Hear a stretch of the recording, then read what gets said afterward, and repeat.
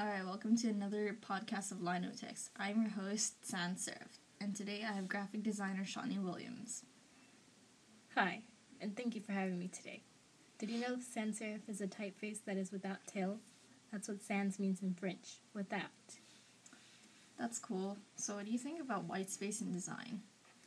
Well, I personally love white space. It really helps to emphasize a message, and it is a very important element of design. It balances the negatives and positives in a design by using spaces. Think of it like a parking lot. When there are empty spots, it helps emphasize what you want your audience to focus on. So I know you use white space in your design, but what typefaces did you use and what are their categories?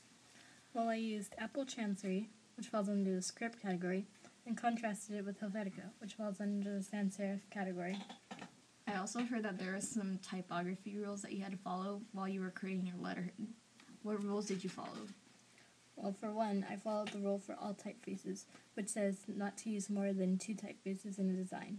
Did you use any repetition in your design? I did.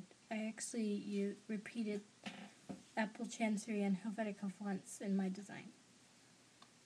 What would you say the personality of your letterhead is based on the typefaces you used? I would say the personality of my letterhead is elegant and leading. Alright, well that's all the time we have for today.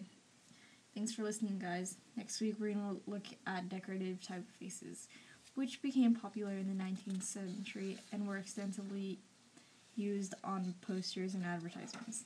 This podcast has been a product of the Adobe Youth Voices, and don't forget to follow us on Twitter, @AYVWithUs. Thank you and good night. Bye.